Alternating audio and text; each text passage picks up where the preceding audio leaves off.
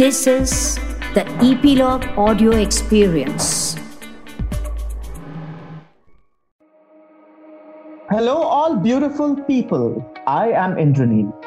Welcome to Creative Mantra.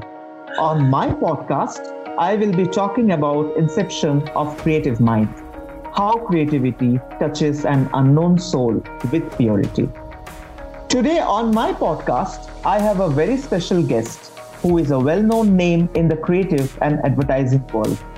I am referring to Sumanto Chattopadhyay, who is currently holding a position of the Chairman and Chief Creative Officer of 82.5 Communications, Ogilvy Group, which he started in 2019. Earlier, he was the Executive Creative Director, South Asia for Ogilvy. Sumanto has built brands like Dove, Pond's, and Star Plus, successfully relaunched UTI Bank as Axis Bank, and helped launch brands like Pro Kabaddi, Maharashtra Tourism, and Economics. He has won advertising awards at Cannes, the Clios, the One Show, the London Festival, the Abbeys, and Curious. He has also been ranked as 10th amongst advertising creative people in Asia by Media Magazine in 2007. He is also an actor and model. He loves writing columns on advertising, communication, and he loves traveling to explore various diverse culture and people. Sumanto's alter ego is the English Nut on Facebook, Instagram, YouTube, and Twitter. Check him out for wit and wisdom about the English language. So today, I have a special guest, and I would like to call Sumanto on my show. Hello, Sumanto. Welcome to Creative Mantra. Thank you so much, Indranil. It's wonderful to connect with you across a long distance through technology. As we all know that today, thanks to this pandemic, we're all not being able to meet physically, but I hope that's going to happen soon as well. I know, absolutely. And thank you so much for being here with me on Creative Mantra. It's my pleasure. Yeah, from BA Economics and MS Applied Mathematics to the highest form of art, advertising world. How does this transition happen? Okay, well, frankly speaking, in my student days, I did not know what I wanted to do professionally. I'm always amazed when I meet young people today who seem to know from the time that they're in school what they want to do when they grow up. Well, I certainly didn't. I certainly didn't. In classes 11 and 12, I would have preferred to get into the arts actually, but took the eco-math stats combination, as it was called, because my father said that if I dropped mathematics, a lot of options would be closed to me later. From there, I went to Berea College in the US for my bachelor's degree. I actually ended up doing a double major in economics and mathematics there.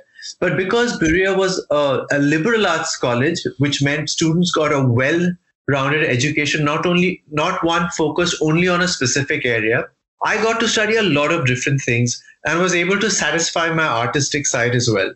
For example, I learned Spanish, took classes in history, philosophy, and religion, found myself writing for the college publication, working as an artist's model, a tour guide because our campus was of historical interest and a lot of tourists came by, hosting the annual cultural show of the International Students Club, and so much more. But at that time, I was only dimly aware of fields like advertising. All I knew was that I enjoyed the student life and that I was not mentally ready to enter the working world. I ended up doing an MS in applied mathematics because I got recruited by Clemson University in South Carolina. And when that ended, I still didn't know what I wanted to do for a living, so I did an MBA. But so my father taught organizational behavior at the Indian Institute of Management, Kolkata. And so he believed that an MBA was a great degree to arm you for the working world. That influenced me to opt for an MBA, which I did from McGill University, Canada. That's where I discovered advertising in one of my courses. Our professor showed us a reel of ads and I thought, this looks like fun. I also won a slogan contest for the French Tourism Board in my last semester at McGill. I think that's when I realized that advertising could be something I could do. And that's how I got into advertising, I think. That's fantastic, because you just mentioned that you have done maths, economics, stats, like which is purely science, and suddenly from there, later of your career and education, then you started getting exposure in advertising, and that is how it started, your career from advertising. So I think this is fantastic. And you have dedicated most of your career with one of the biggest advertising agency, Ogilvy and Mather. So can you share some experience during your work tenure? Sure. So years ago, I had done a campaign for an NGO that worked on adoption. This won an award at Cannes. But my most special moment came when years later, a lady emailed me saying she wanted to talk to me. We ended up meeting. She showed me the picture of her child, now older, whom she had been inspired to adopt after seeing my campaign. This sort of blew me away because I felt it was a far bigger prize for me than any award that I could have got at Cannes or anywhere else. This is what I think, something like this is what made creating advertising worthwhile for me. So this was one of those memorable moments from my career. Some of my most meaningful experiences have been when I've been able to make a meaningful difference to individuals in my team. One of my team members wrote me a letter once saying that I taught her how to fish. Based on that proverb, give a man a fish and you feed him for a day, teach a man to fish and you feed him for a lifetime. This letter made me feel that I had done something right. And whenever I've been able to hone someone's talent, contribute to their development as a professional, help them shine at work, those are the experiences that I have really cherished. True. And I think it's very important what you said, what you mentioned is so true that even now, recently, what we find is during this pandemic, a lot of people, they are going through a tough time. So I think it is very important for this human connect, which is beyond our designation, beyond our own interest. I think it is so important to have this human connect. And I think this is the best thing what we can get as a reward. I think you just said it. But there is also a belief that creative people are usually eccentric. Do you also believe in that term? 100% guilty as charged. You just have to add an M in front of adman and you get madman. So it's just inevitable, I think, for people in this kind of a creative profession. I know. And when you're so confident and you're saying yes, 100%. Sure. No. So let me tell you something. Yeah. David Ogilvy was the founder of Ogilvy and Mather, and he had said, develop your eccentricities while you're young. That way, when you get old, people won't think you're going gaga. So I completely subscribe to that. And in my case, I didn't have to make much of an effort. The eccentricity came naturally. Maybe it's another Bengali trait. This is a trait that I wear like a badge of honor. It's not like I'm disparaging Bengalis by saying that we're eccentric. I think it's fabulous to be eccentric. It's that so-called craziness which allows us to make the unexpected connections that are at the heart of creativity.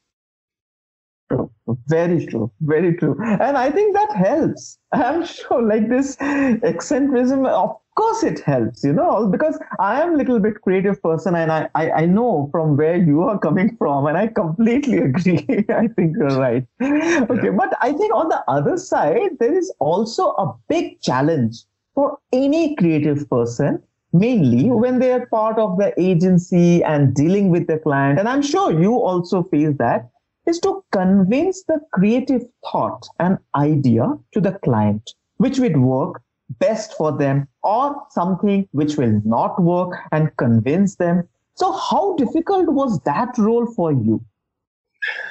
So once again, I agree with you. This is often the toughest part of the job. It's really disappointing for a creative person to have his or her wonderful idea rejected. I've always said that the challenge for us is not to come up with great ideas, but to be able to handle the disappointment when they're rejected and still remain motivated enough to think up another great idea to take back to the client the very next day. Clients are not always able to visualize something if it is a fresh concept, which is why they sometimes go with tried and tested ideas instead of novel ones. Creative people, on the other hand, always want to push for the fresh idea, for the novel idea. And so that's where the conflict sort of arises.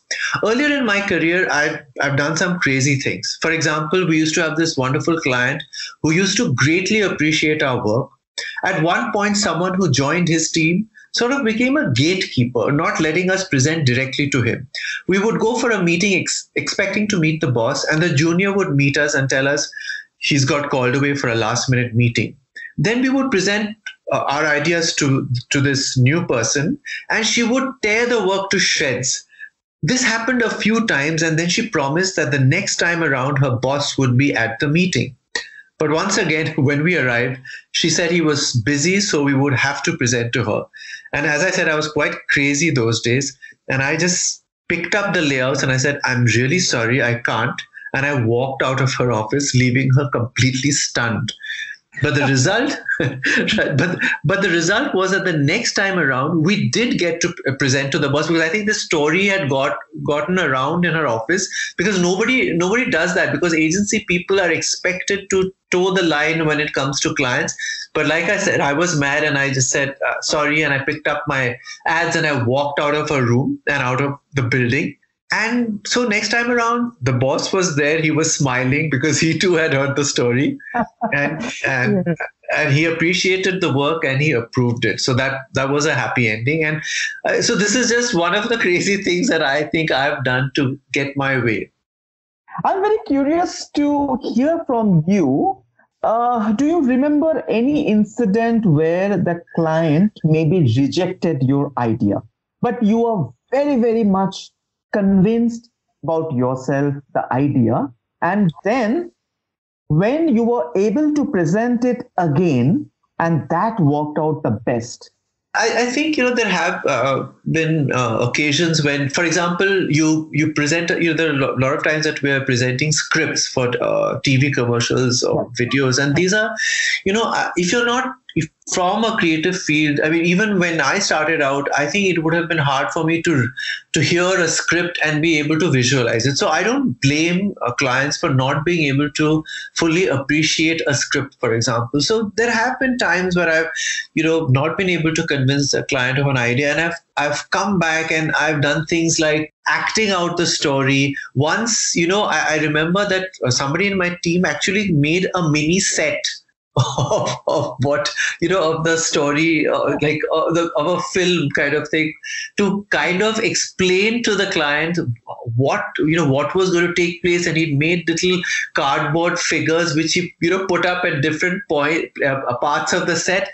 And we were able to convince the client to buy that particular script, because he didn't have the power to visualize it, but he was able to see it coming to life in this little miniature set that we created.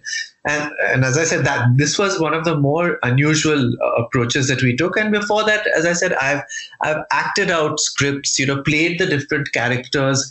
So these are just some of we have to think of creative ways to get our ideas. It's not just the idea itself which needs to be creative. I think the way we get it across to the client, the way we sell it to the client also has to be quite creative at times. Right. Absolutely. I completely agree, because I myself, as I was telling, that I am also coming from a creative, creative department.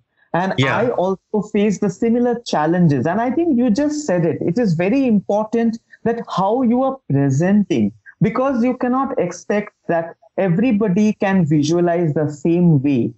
So creative ideas will only become successful when it will have a connect with creators and takers' mind and soul, right? So you absolutely. I totally. I mean, you can't disagree with that. Of course, the creator comes up with an idea that he believes in with heart and soul. But that idea is successful only when it appeals to the heart and soul of the person or people it's intended for. This also underlines the difference between fine art and commercial art, according to me. Advertising is related to the latter. It's successful only when it is appreciated by the target audience. Whereas in the fine arts, a critically acclaimed painting, for example, may not be understood by the masses.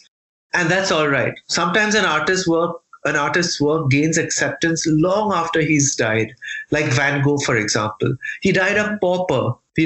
But today his paintings sell for millions. But in advertising, a campaign has to connect instantaneously. Otherwise, it's considered a failure. There's no afterlife in this field. Absolutely. Absolutely. I completely agree with you. So do you believe in law of attraction? Yeah, I think I do. I believe in the power. I believe in the power of positive thinking. So let me admit something that at times I have let my negative thoughts get the better of me, and this has led to a lot of delays in the good coming to me. In fact, making positive affirmations, pushing myself to look at the positive side of things is something that I have to work on every day. I have a tendency of letting negative thoughts, negative events, and negative people overwhelm me. So it's an ongoing struggle for me to focus on the positive. It doesn't always come easily to me. I would say it's a constant endeavor, a work in progress. I'm glad you asked me this question because I take it as a reminder to focus on the right things and the positive things again. In fact, I've read the works of Louise Hay. I'm sure you're familiar with her. And when I feel disturbed about something, I repeat her positive affirmations. It helps me look at life, be it personal or professional, with greater tranquility. And yes, when I've achieved the state of tranquility that allows me to take a positive view of things, I've been able to attract positive experiences into my life. The English Nut is in fact an example of something that came out of the power of attraction, especially the Shashi Tharoor interview that I had done as a part of the English Nut. I saw that. Fantastic. I saw it. Thank you. So it was born out of a wish I actually put out there as a video on social media. A former colleague saw it and got in touch and said he wanted to make it his project to make this wish a reality. And he worked at it doggedly, getting hold of contact details, following up with Dr. Tharoor's team. And finally, several months later, I suddenly found myself on a flight from Mumbai to Delhi.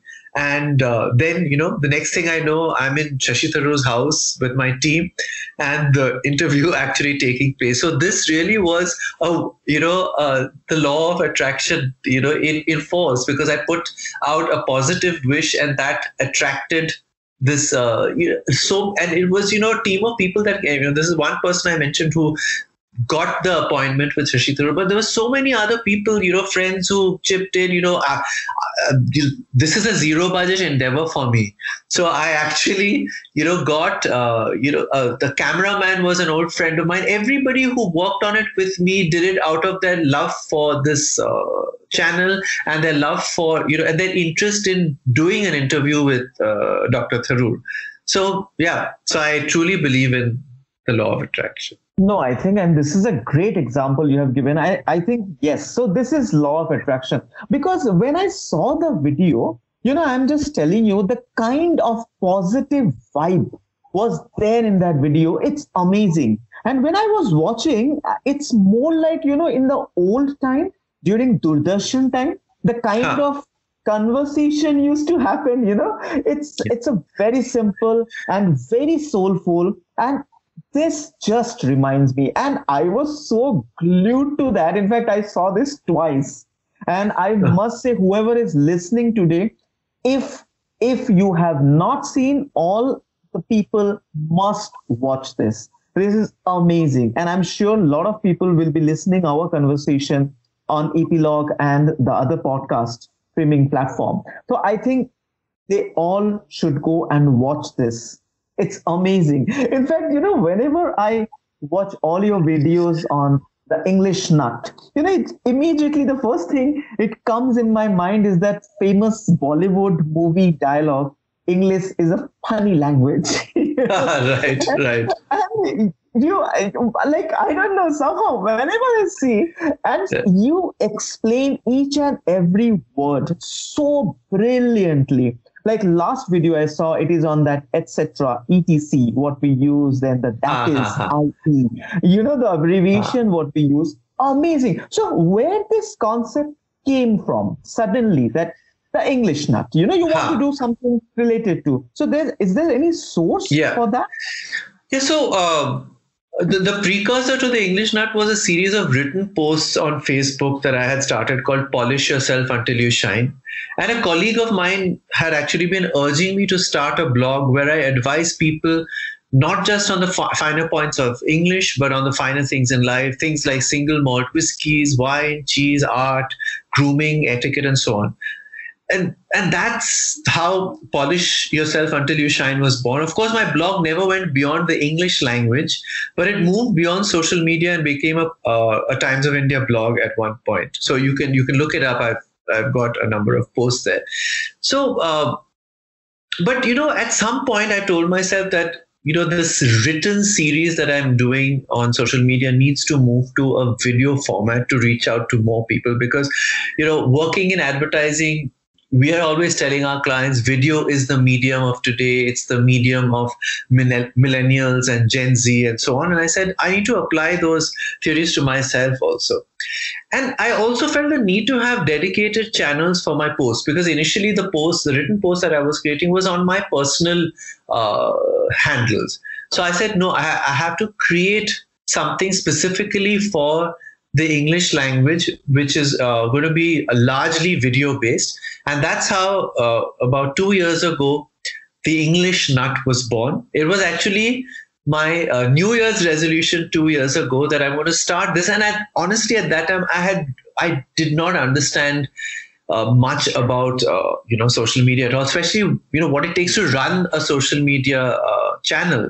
So I said, but I made a promise to myself that for 1 year I'm going to put out one video a week, come what may.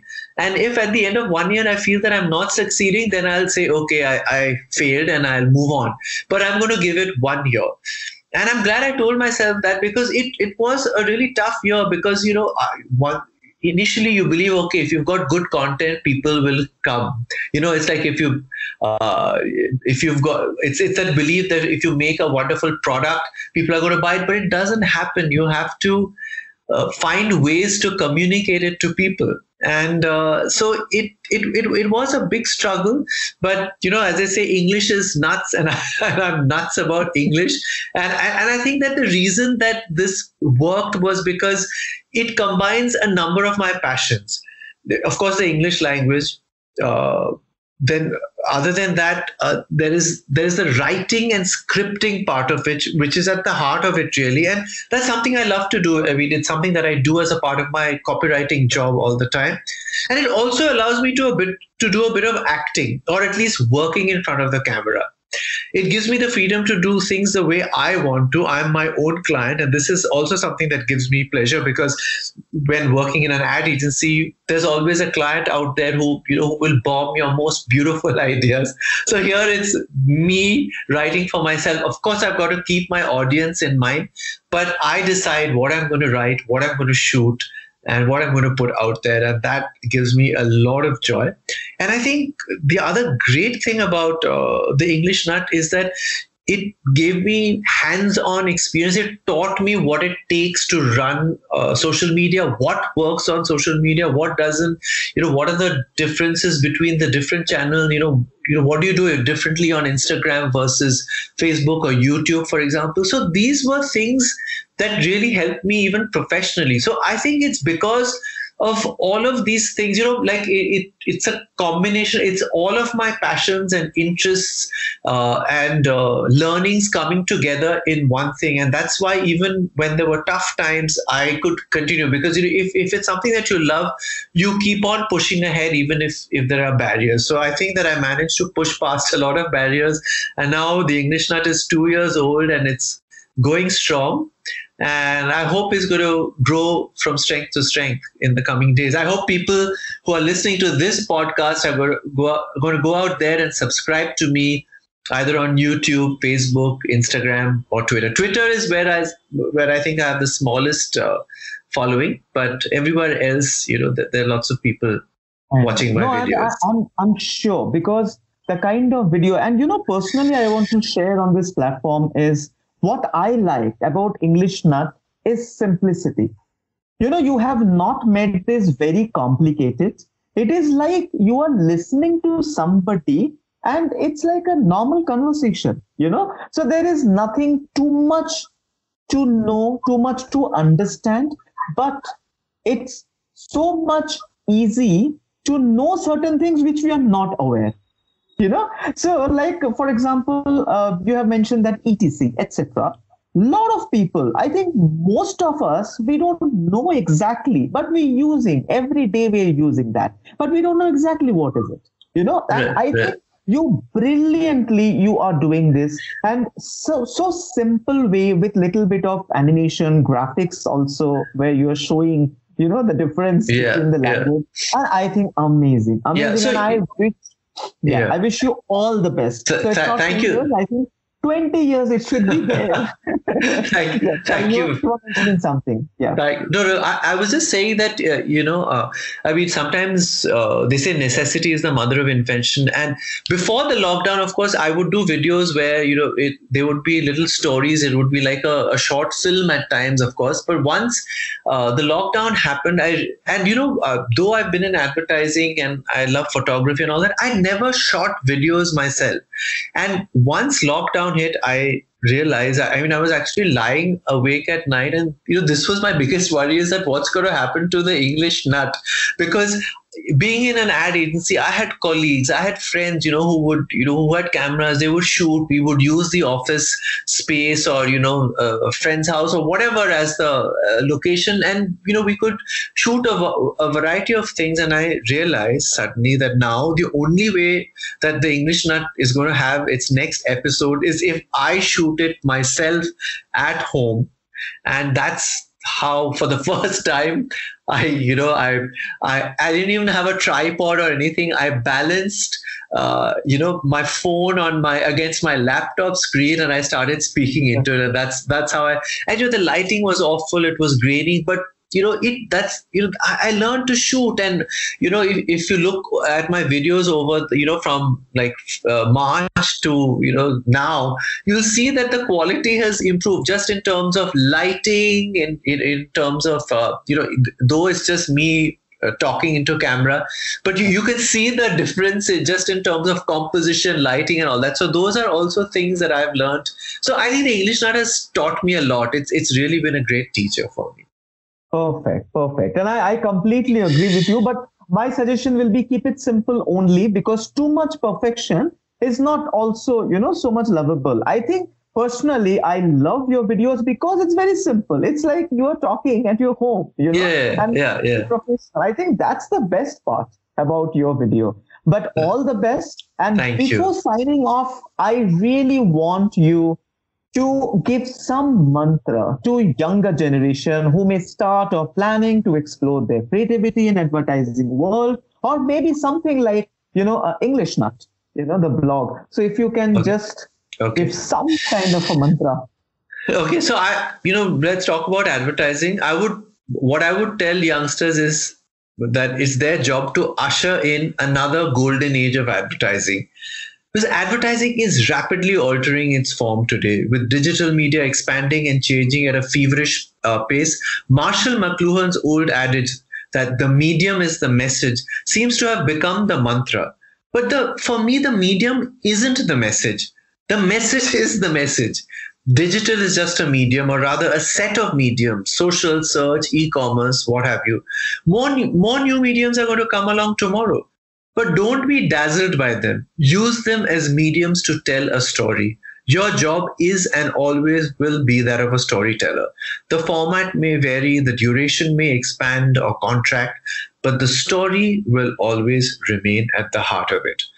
You see, we humans are hardwired to respond to stories. From stories told through cave paintings thousands of years ago to Instagram stories today, the purpose is the same: to try to understand and appreciate our world through words and visuals. So I would tell young people to focus on the storytelling. They have the advantage of being digital natives, unlike me, for example. So they don't have to make an effort to understand the medium. They were practically born with an understanding of it. I would urge them to take advantage of this understanding, but to focus on telling brand stories with greater creativity, not just ticking off the box of being on digital. David Ogilvy, the founder of Ogilvy and Mather, worked in the golden era of print advertising. At that time, television was the new kid on the block. It was a new medium, and this is exactly the mistake advertisers made with TV. They thought that being on TV was itself the big idea. They forgot about the brand codes that they had worked hard to build in the print medium. But slowly, as TV matured as a medium, they started realizing that it was just another medium, and you had to follow the same principles of advertising on it to succeed. That is what is happening with digital today. And the English Nut has broadened my horizons, as I was telling you earlier, put me back in student mode, learning about language, learning about social media, about today's rapidly changing audiences, giving me fresh insights into the consumers of the advertising I create as well. From being what's known as a side hustle, it's taken its place front and center as my identity, as the engine of my creative development. There's truth in Albert Einstein's observation. The day you stop learning is the day you start dying. The day you stop learning is the day you start dying. Learning to learn and to keep learning is the most important skill of all. And that is the mantra that I would finally leave everyone with, that learn to learn and keep learning. Fantastic, which is so true. And I think all the listeners today, and mainly the young listeners, will get a lot of inspiration from this conversation. And thank you so much, Sumanto, for being here and spending some time on Creative Mantra. Wish you all the best and all success, whatever and whichever platform you use to tell your stories. And we would keep listening to your stories. Thank you so much, Sumanto, and God bless you. Thank you very much, Indranil. Thank you for the wonderful questions that you asked, and thank you overall for your warmth, which made me feel at home and made me feel that I could speak out my heart. So, which is what I did. I hope that people find some value in it. Thank you very much. If you have enjoyed this soulful conversation, don't forget to subscribe to my podcast channel now on Epilog Media website, or listen on your favorite streaming platform such as JioSaavn, Apple Podcast, Gaana, Spotify, and more. Also, if you are listening on Apple Podcast, don't forget to review and rate my podcast. Feel good, think positive, and remember, this world is beautiful. God bless you all.